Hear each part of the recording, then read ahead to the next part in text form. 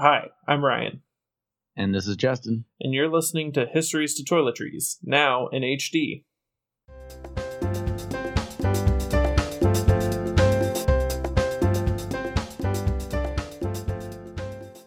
So, Justin, today we're talking about Peru. Yeah, Peru. So, I guess what brought Peru to my mind actually is because in a couple of weeks I'm going to be getting married, and my fiance and I actually took a trip to Peru back in 2014. So, I guess 5 years ago now. Well, Justin, before we talk about your trip, I think I've got some history for us to discuss. Go for it. All right, so Justin, I've got a question for you. When you think of ancient Peru, what civilization do you think of? The Incas.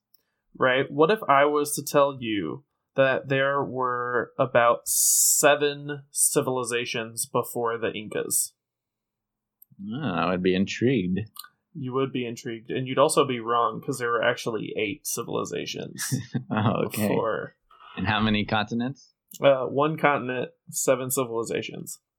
Okay. So, Peru is really exciting because we go all the way back to prehistory. And specifically around 9000 BC. It is also one of the 5 cradles of civilization, which include the Indus River Valley in India, the Nile River Valley in Egypt, the Yellow and Huanghe River Valley in China, and then the Tigris and Euphrates River Valley in Mesopotamia, which is now Iran.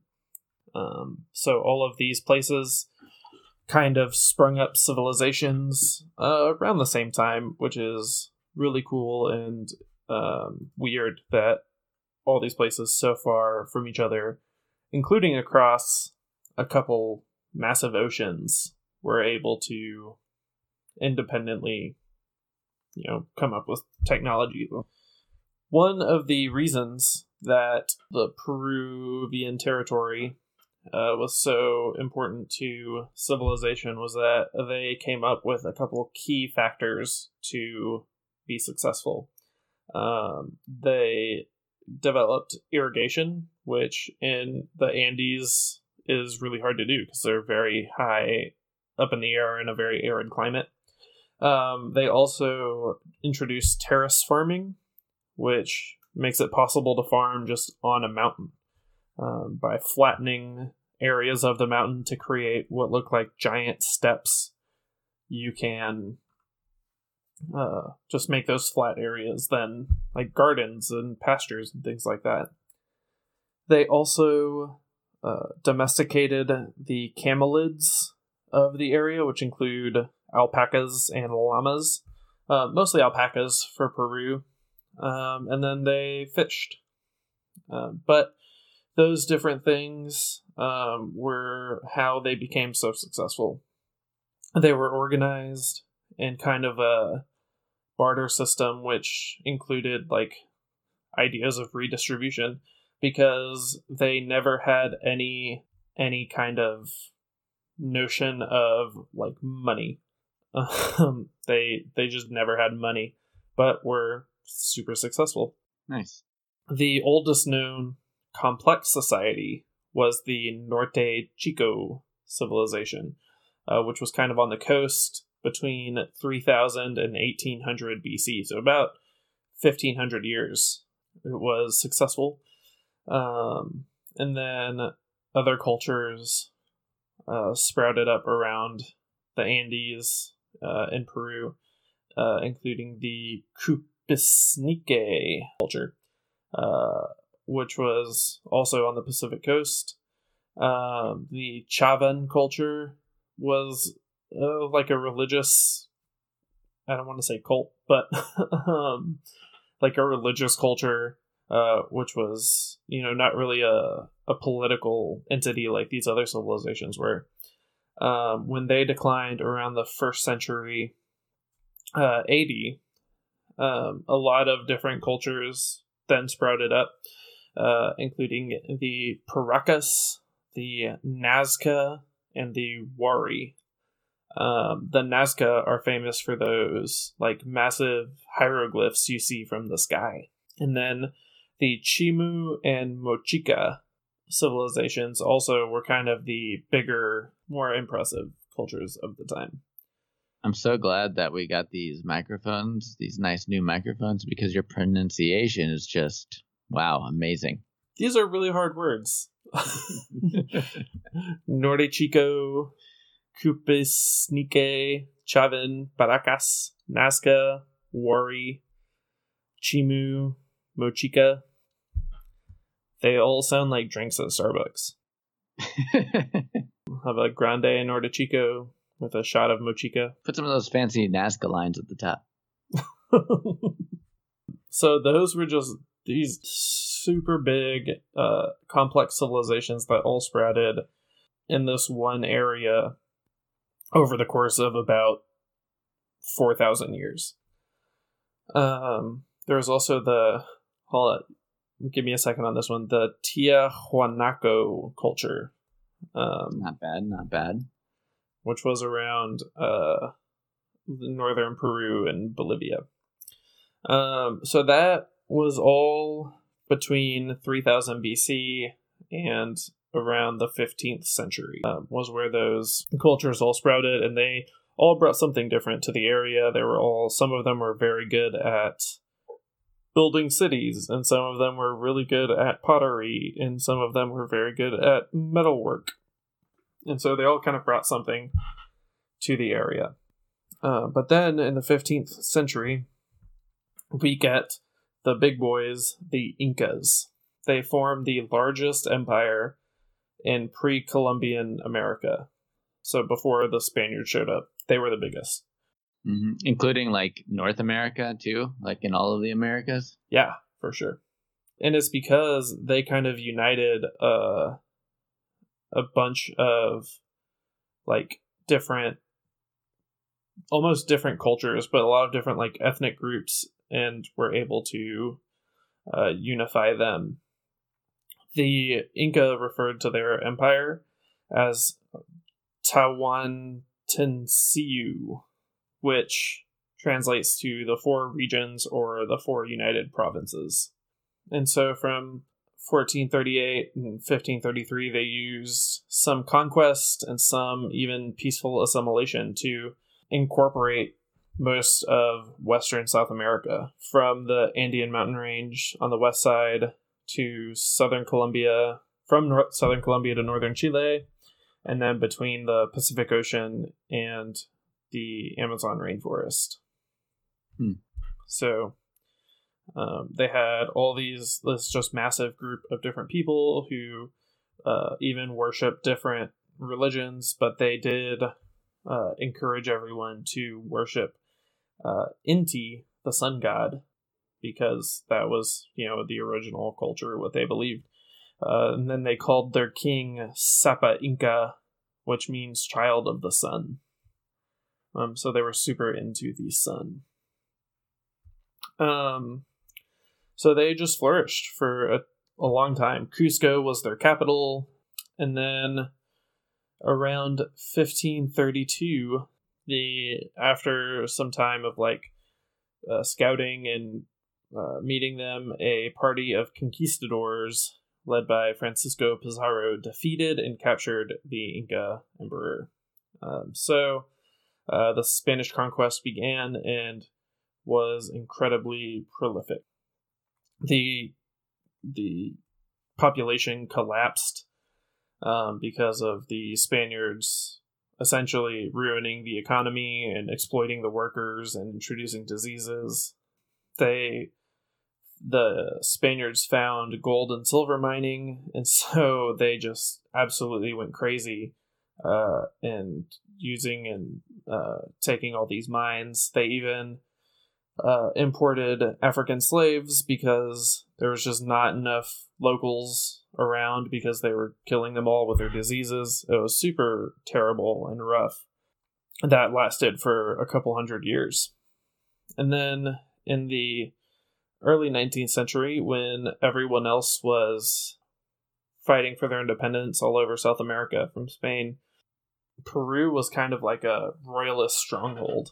So they were a Spanish stronghold in the area, and it took one of the most prolific military campaigns in history, where Jose San Martin and his armies crossed the Andes in 21 days to join the Chilean army and liberate their country.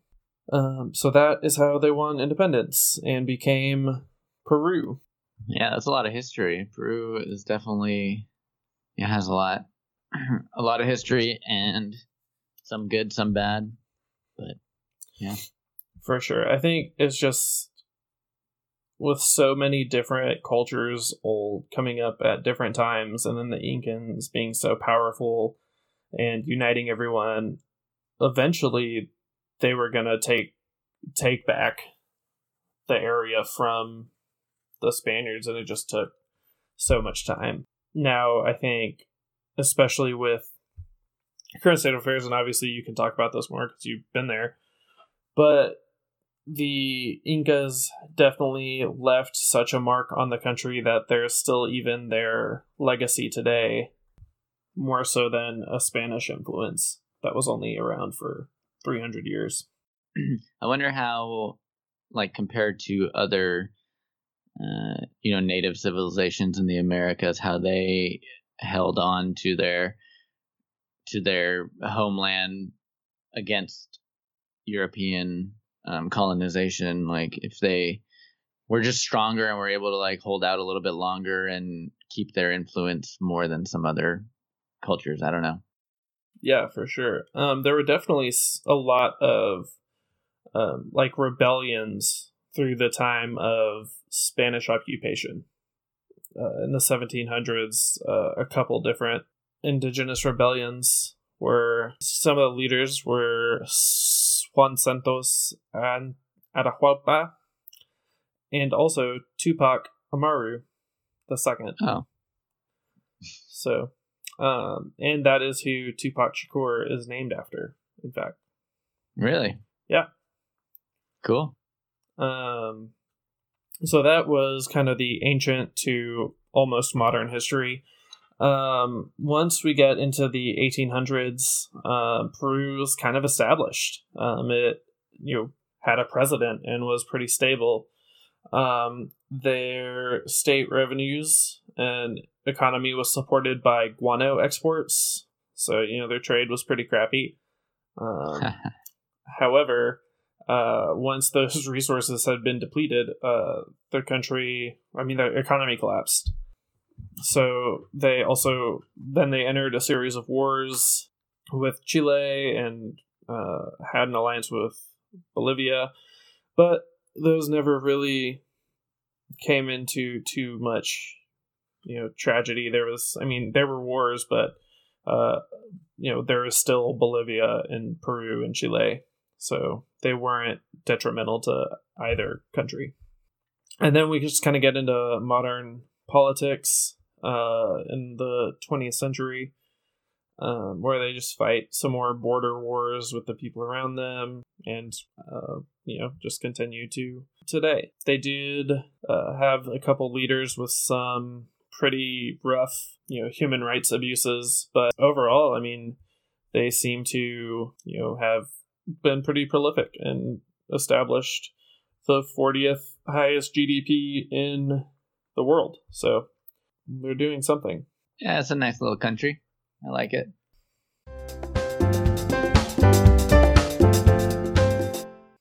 So, Justin, tell me about this trip you took. Yeah, sure. Let's see. We flew down there and flew into Lima. Lima is the only international airport in Peru, at least that you can enter through the United States, or you fly into from the United States. So we flew into Lima, which is the biggest city, like 7.5 million people. So just, a big capital city of Peru. Lots of cool stuff going there. It's right on the coast, so it has some beautiful coastline. We stayed in a little neighborhood called Miraflores, where they have just big cliffs right on the coast, and like you can see people just like doing some parasailing and or not parasailing. What is the one where maybe it is parasailing where they like run and like jump off the cliff and they have wings and they're flying around. Paragliding, yeah. So paragliding. I think that was parasailing too. That's just where you're towed behind a boat, right? Yep. So all that stuff was going on, all good. We were there in August, which is, I guess, the middle of their winter, but it's so close to the equator that it's pretty constant all year round. It really depends much more on where you are physically located than like what time of year it is, because there's such drastic change between the west side of the Andes and the east side of the Andes, or if you're right on top of the Andes, So geography plays a big part there. But yeah, it was beautiful. We stayed there a few days, ate a lot of delicious food, walked around the town, saw some cool museums like you were talking about. There's so much history. So we saw lots of cool old pottery and all kinds of cool stuff. Good food. And then we took a flight from Lima to Cusco. And then you can tell immediately upon landing, the doors opened, and all of a sudden you're like, I am definitely at altitude. Like Cusco itself is at 9,000 feet, and you're flying from sea level right at Lima. And so like the doors open, and when you start walking off, you're like, oh, whoa, where'd all the oxygen go? So that definitely, takes a little bit of time to kind of acclimatize and get ready, or to get used to the altitude there. But Cusco is a much smaller little town. It's a mountain town, right in the middle of the Andes. That's going to be the jumping off point for your major excursions to Machu Picchu, Inca Trail, things like that. Peru is a big country. So, I'm talking about Lima and then the Cusco region, which has Machu Picchu, but there's a lot more to it. All northern Peru is super mountainous, and then if you get way down to the south, at the border with Bolivia, there's Lake Titicaca, one of the biggest lakes in the world.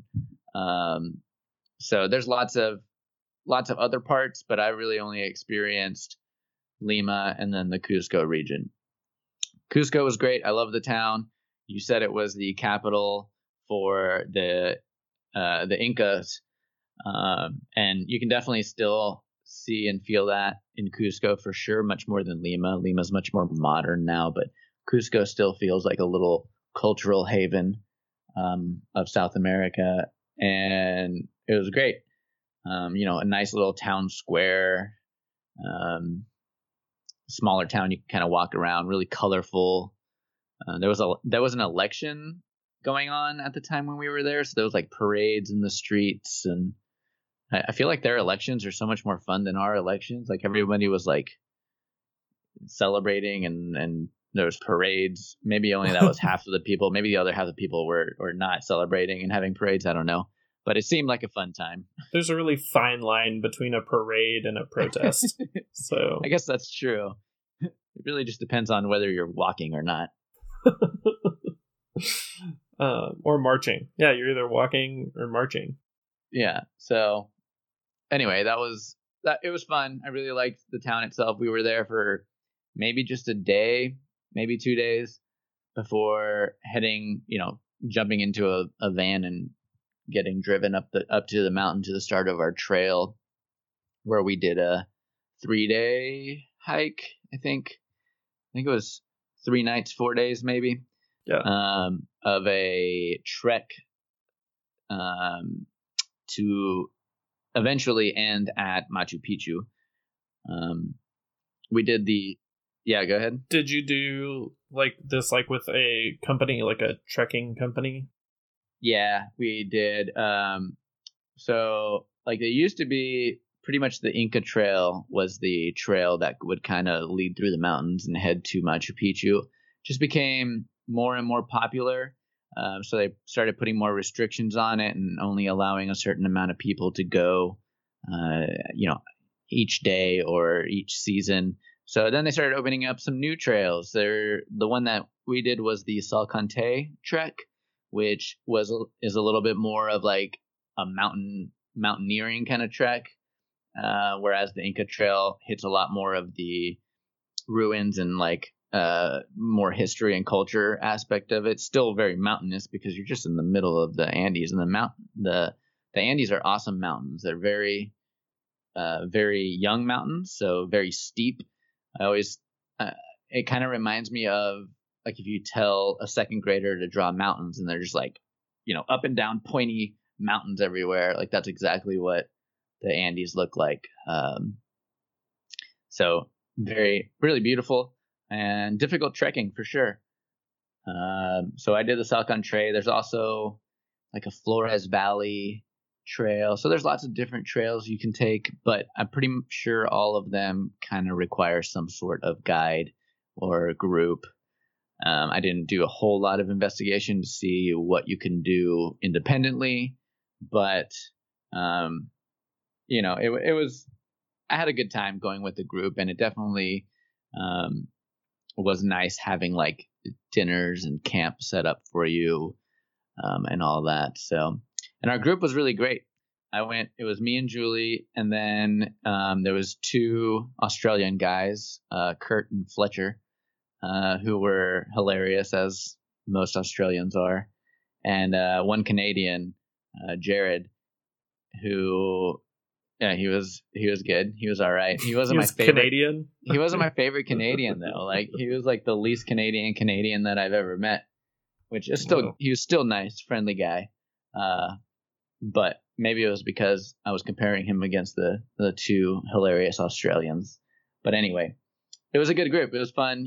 We all spoke English, which was nice, but all different, types of English. So it made it kind of interesting. So it was a small group, which was good too. Basically, we would have lunches and dinners together, and kind of stay together during our hike. But you can kind of spread out too.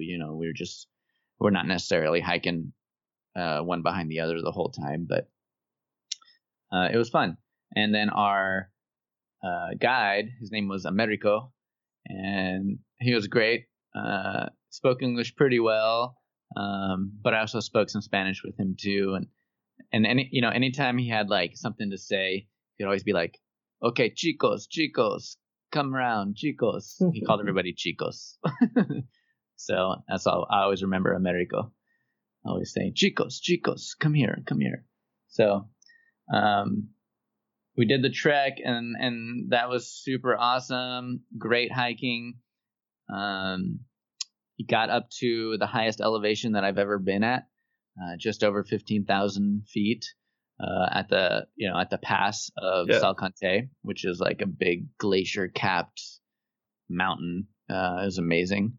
We saw an avalanche go down the mountain while we were up there, far away. We weren't in any danger or anything, but it was cool to see giant condors flying above us, like huge birds.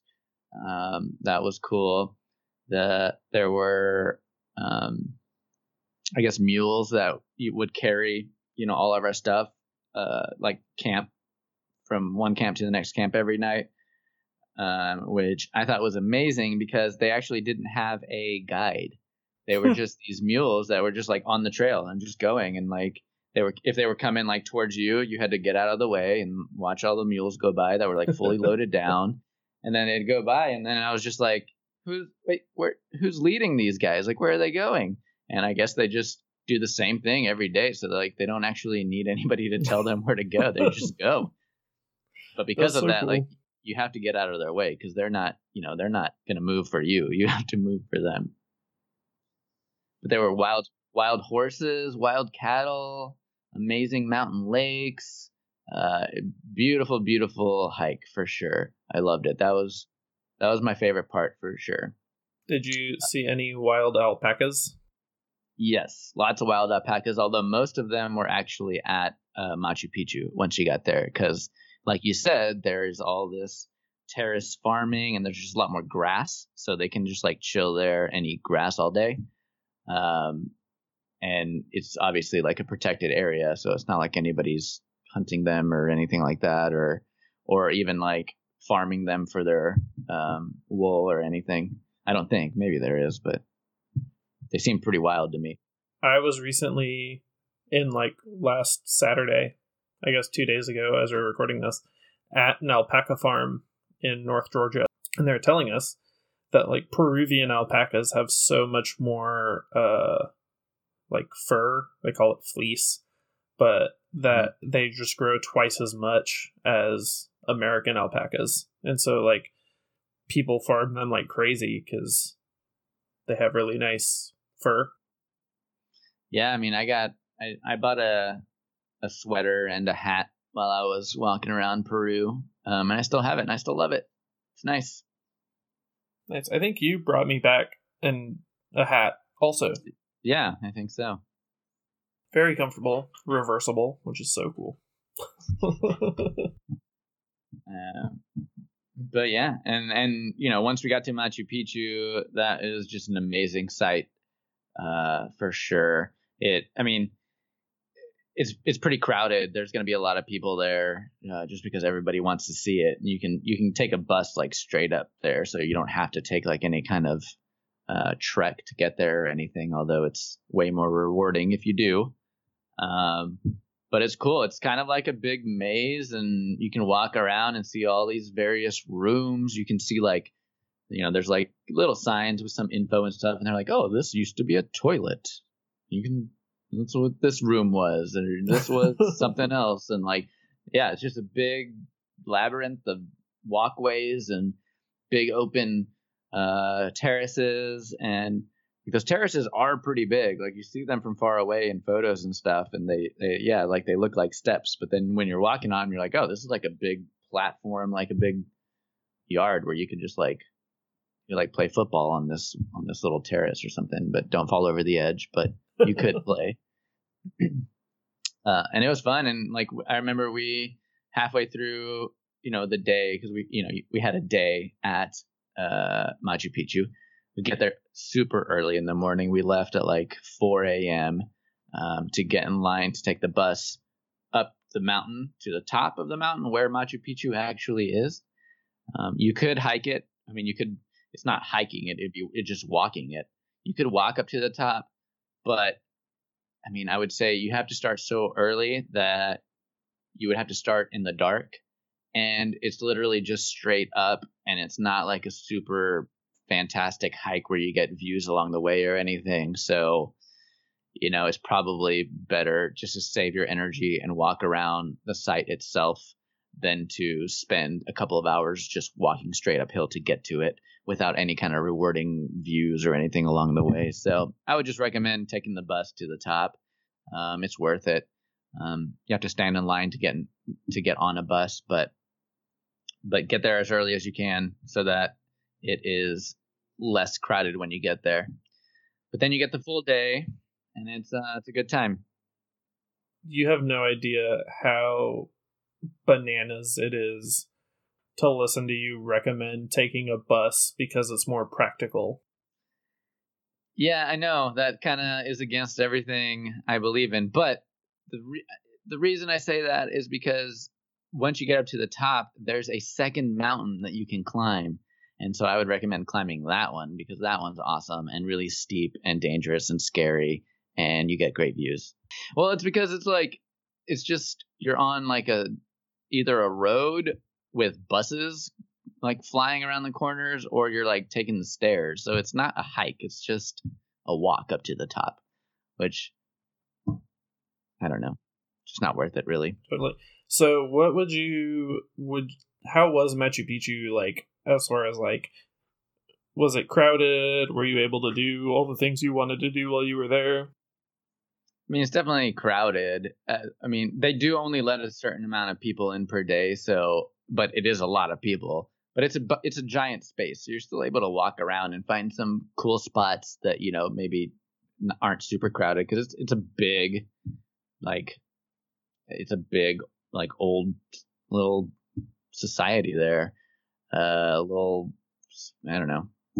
I mean, people lived there, right? What was it? It was a temple. It was a temple, but like people lived there. It wasn't like solely just for Right. But like people would, for worshiping. I guess you could call it was more like a monastery. Like people lived there, but also people would just go there to worship. Yeah, that makes sense. Because it was as high as you could go, and to get to the sun god, going up was the best way to do that. Makes sense. And then there is one little building at one peak of the site where there's like one window that faces like the whatever the equinox is, the winter solstice, or one of the major events in the sun year, where it like faces perfectly and like casts the shadow, and like there's this big condor rock behind it, and it's, I don't know, a lot of cool stuff for sure happening there. And the buildings itself being, I mean, how old are they? If you said the Incas were like in the 13th century or so they're probably like at least 500, 600, 700 years old, these buildings. Yeah, for sure.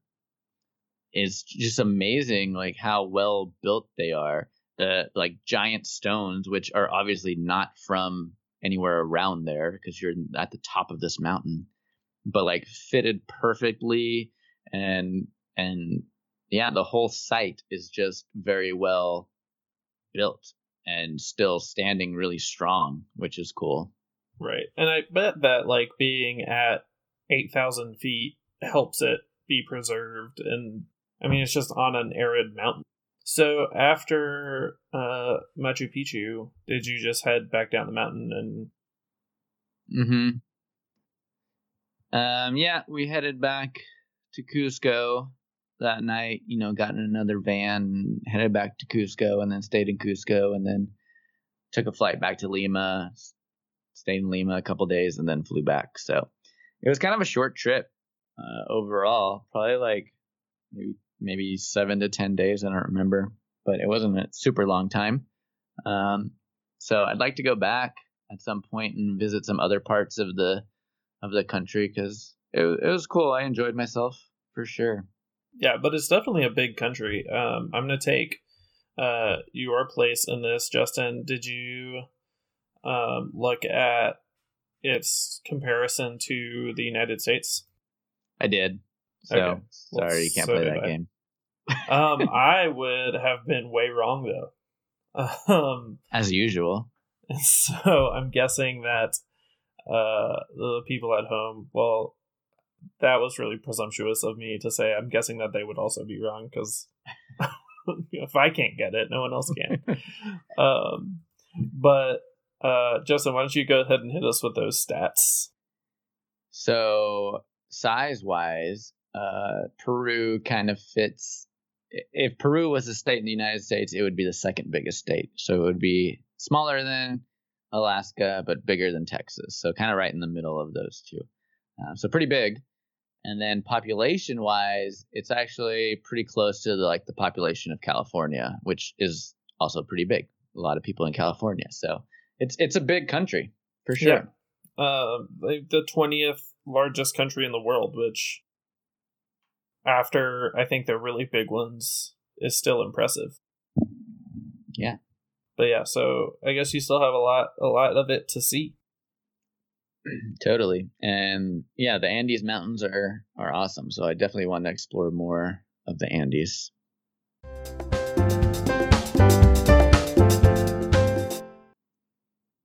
So, Justin, while you were there, what was the food like? Ooh, the food honestly was one of my favorite parts of Peru. They have really good food. Starting in Lima, we were right there on the coast, and I mean, you're not going to get better ceviche pretty much anywhere in the world. It was amazing. So fresh and so delicious. So that was probably my favorite thing in Lima. Then once you got up into the mountains, I had a lot more like alpaca, which was pretty good. Tastes kind of as you would expect it to taste. I had it ground up alpaca in a empanada, so it tasted pretty good, just kind of seasoned meat. After visiting this farm, it's bananas to me that anyone would ever eat an alpaca just because of how much you can sell their fleece for. Yeah, Like, I guess it's so. got to be like an old bald alpaca that you were eating. Old bald alpaca. Yeah, I don't because know. otherwise it's worth way more alive. I guess so. I didn't picture the alpaca as I was eating it, but it could have been old and bald, I guess. So after alpaca, was that the most exotic thing you ate? Probably not. Probably guinea pig, which is a popular thing to eat in the mountain regions of Peru because they're kind of all over the place. It's like rabbits or something, in North America, like a small little thing that you can hunt and eat, and it's pretty popular. That was pretty good. I ordered. It's called cuy, cuy in Peru, and so I ordered it. And I was and it was at a restaurant. And I was totally unsure of how it was going to come out. Like I had no idea. So it came out, and it was like the full on animal, like the whole thing. And it was just like fried, like lightly fried, but it was like face and all. Wow. So anyway, I dug into that, and it tasted really good. It tasted like a dark turkey meat or a dark chicken meat. It was pretty delicious. I liked it. You just had to pick around all the bones because it was like the full on. And when you say guinea pig, face, was there teeth? I don't remember. Was it? I wonder if I'm gonna try and find a photo of it. I had it at one point, but maybe I can still find it. Yeah, you put that on the Patreon. Yeah, that'll be the title picture. But I feel like if there were teeth, you would remember. Like everything I've ever eaten that still had its teeth attached. That is to say, nothing. But I know that it was nothing because if it had teeth, I would know. I don't know because it had the head and everything attached, but it wasn't like I was really going into the head area. I was sticking around the ribs and thighs. I wasn't really examining the head. So unlike the alpaca, I could picture this guinea pig, so that's why I was staying away from that. Justin, I see here in our show notes you have just potato bet. And did you bet someone how many potatoes you could eat? Quite the opposite, actually. Bet someone how many potatoes they could eat? No, I guess that is the opposite. So it's not quite the opposite. So just due to some unfortunate timing, maybe a month, maybe a couple of weeks before I left for Peru, I just happened to make a bet with a couple of my friends that I could go a full year without eating potatoes. Just kind of randomly for no reason really, and just decided to undergo this bet. What I didn't really realize at the time was if you go to Peru, you're going to eat potatoes because it was the where potatoes are originally from and a main staple in the diet of the Peruvian people. So yeah, so I lost that bet, unfortunately. But you made it all the way until August. Yeah, but I didn't. I mean, I started this bet in maybe July, late July. So who's to say how far you would have actually made it? I blame Peru. I would have done it. I just blame Peru. Because during our hikes and stuff, it's not like we had an option of what we were going to eat. Because every time we would make it to camp, dinner would be prepared for us, and I mean there was potato and everything. There was soup, there was food, there was side dishes and main courses and empanadas, and I wasn't not going to eat it. So not a lot of Cliff Bars on that trek. No, you can't win every bet. So that was just the one of them that I lost. I still believe in you. I'll also take that bet against you if you ever want to make it again. Okay, I'll keep that in mind. We'll have to figure out the odds, though. Yeah, I can't afford those odds. So, yeah. What else was good? Oh, I also was going to talk about the coca tea because that was super delicious and refreshing. And also one of the only places in the world where you're actually legally allowed to have coca tea because it's made from the same plant as you would get cocaine from. Yeah, I imagine that's pretty refreshing. Yeah. It is native to that area, and people for ever for centuries have been using the plant to help with altitude sickness. Sure. I mean, that's what, and other things probably, but altitude sickness boredom, is the main sleepiness.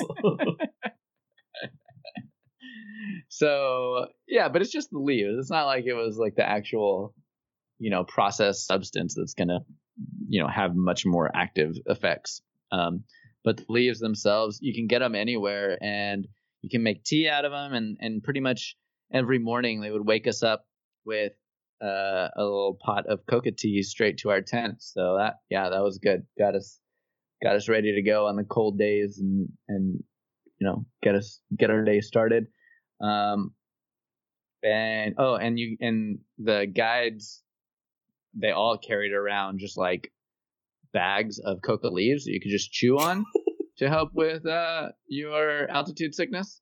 And so, I definitely did that, and I never felt any altitude sickness, so I guess it works. I don't know. I have got my favorite segment of bad Yelp reviews.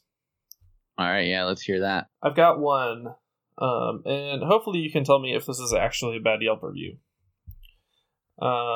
This is from Brandon from Perth, so it's just another bogan. All right. But he says, was a long walk getting there, and all it was is a bunch of rocks. I expected more from a 5-star TripAdvisor rating. We have been informed there was a cafe and bar at the top. We struggled to find it. Bad signage. Vandals may have removed the signs. That was 2 stars. What was he reviewing? Machu Picchu, sorry. Okay. Could you not tell that from the long walk and bunch of rocks?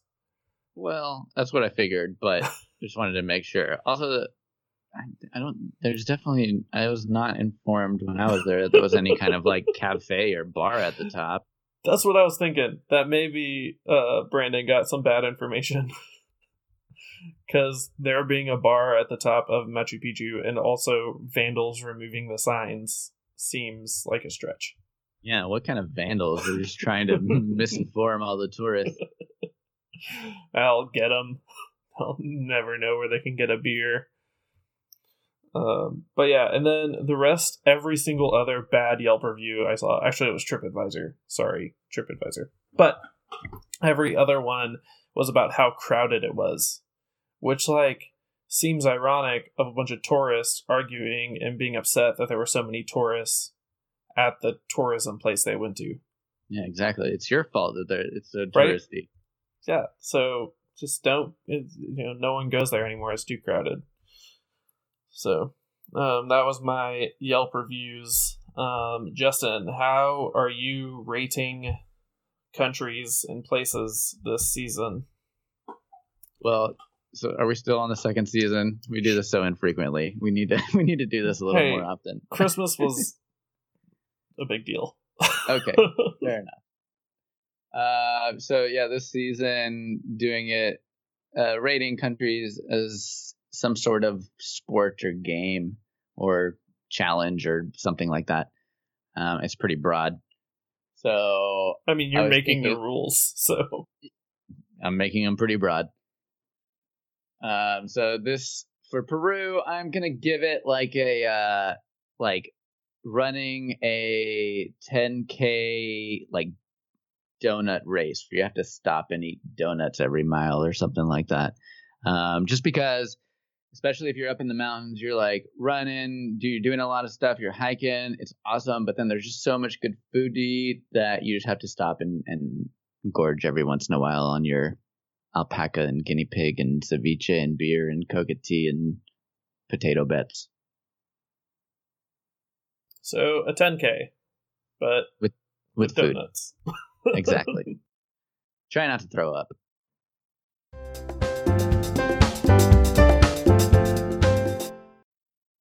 Well, Justin, I think that's going to do it for us, unless you have something else. That's all I can think of. I think we're good with Peru. Cool. Till next time. For sure. But before we say till next time, first we want to thank our mom, and also William and Cecilia Riley for these fantastic microphones we're using. Yeah, thank you. Thank you. Hopefully you hear that we sound a lot better. And if you want us to, well, not if you want us to keep doing this, because we're going to keep doing this regardless, but you can contribute to our Patreon. Even I think right now the only tier you can contribute at is $1 a month. But $1 a month helps. That's definitely a percentage of our hosting costs. And we would really appreciate it. On our Patreon, you can find, well, our episodes, but also pictures from the trips. So Justin's guinea pig picture will hopefully make it on there, and maybe some other pictures from that trip. And you can just find some more content there. Justin, where can people find you? So yeah, you can find me at my blog, my website, can'tpaintaburninghouse.com. That has all of my contact info there as well. So you can email me or just message me on there if you have any other questions, or just look through some of my other blog posts about all different kinds of things. Yep, and you can find me on Twitter and Instagram at Ryan D. Willett. Okay. You can also join the Histories to Toiletries group on Facebook, where we post episodes and have some extended conversations there. You can talk to your favorite podcasters, unless those podcasters are people other than Justin and me. But Justin and I, is that right? No, other than Justin and me. Okay. But anyway, thank you for listening. I'm Ryan. And this is Justin. And you have been listening to Histories to Toiletries. See ya. Thanks.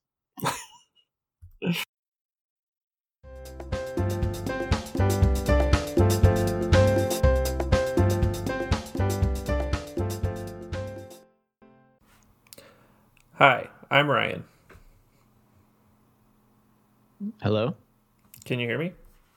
Well, yeah, just like you said, hi, I'm Ryan, and then it was like this big cut off all of a sudden, and it was just like, wait, are you still on here? Sorry. That was just me not talking anymore. No, it was different. It wasn't just that. All right, let's try this again. Okay. Hi, I'm Ryan. And this is Justin. And you're listening to Histories to Toiletries. A Still podcast. Season 2? Sure. Justin, today we're talking about a country again. Yeah, one of my favorite countries, I guess. On one of my favorite continents, I would say at least my top 3 favorite continents. Is that including Antarctica? It's including Antarctica. That's one of my bottom ones for sure. So like Antarctica. Look, can I guess? In number 5 is Antarctica. I guess. You know how many continents there are? There's 5. No, there's not. Name the continents. There's not 5 continents. The continents are North America, South America, Europe, Asia, Africa, Australia, and Antarctica. That's 7. Cool. Well. Cool.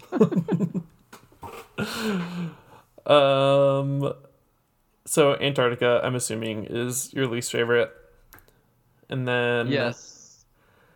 I guess, have you been to Africa? I have not. So those are both my 2 least favorite, but really only because I haven't been there, so I can't, put them up in my favorites yet. All right, so now we break into the top 5. Yes. I bet 5 is North America. No, you live here. You gotta like it, yeah. I guess. Yeah. You like Asia, Europe, perhaps? As my 5th, number 5? Yeah.